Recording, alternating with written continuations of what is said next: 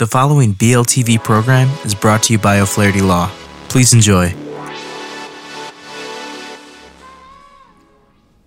Welcome to Learn About Law. My name is Kevin O'Flaherty from O'Flaherty Law. I hope you enjoyed this video.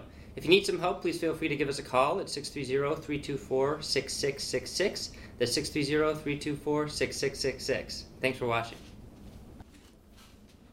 Hello everyone, this is Andrew with Learn About Law, and today I'm going to talk about data hacking and consumer rights.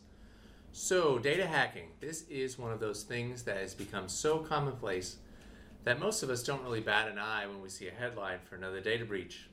If you're not sure what I'm talking about when I say data breach, I'm referring to a hacker getting consumers' information from a company.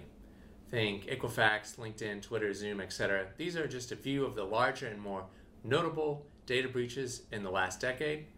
But what rights do you have as a consumer when these breaches occur? Well, basically, two that are noteworthy. You have the right to be promptly notified if your data may have been accessed in a data breach, and you have the right to sue the company for failing to keep your data safe. The longer a company waits to reveal a data breach, the more liability the company risks for any damages to its customers.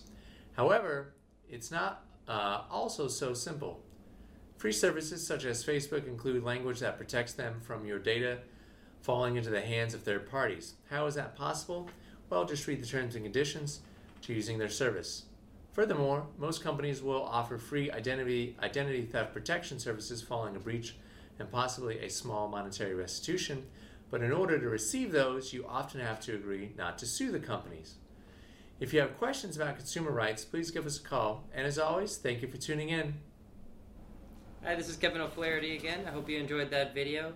We have many geographical locations for your convenience, so if you need some help, give us a call at 630-324-6666. That's 630-324-6666. Thanks again for watching.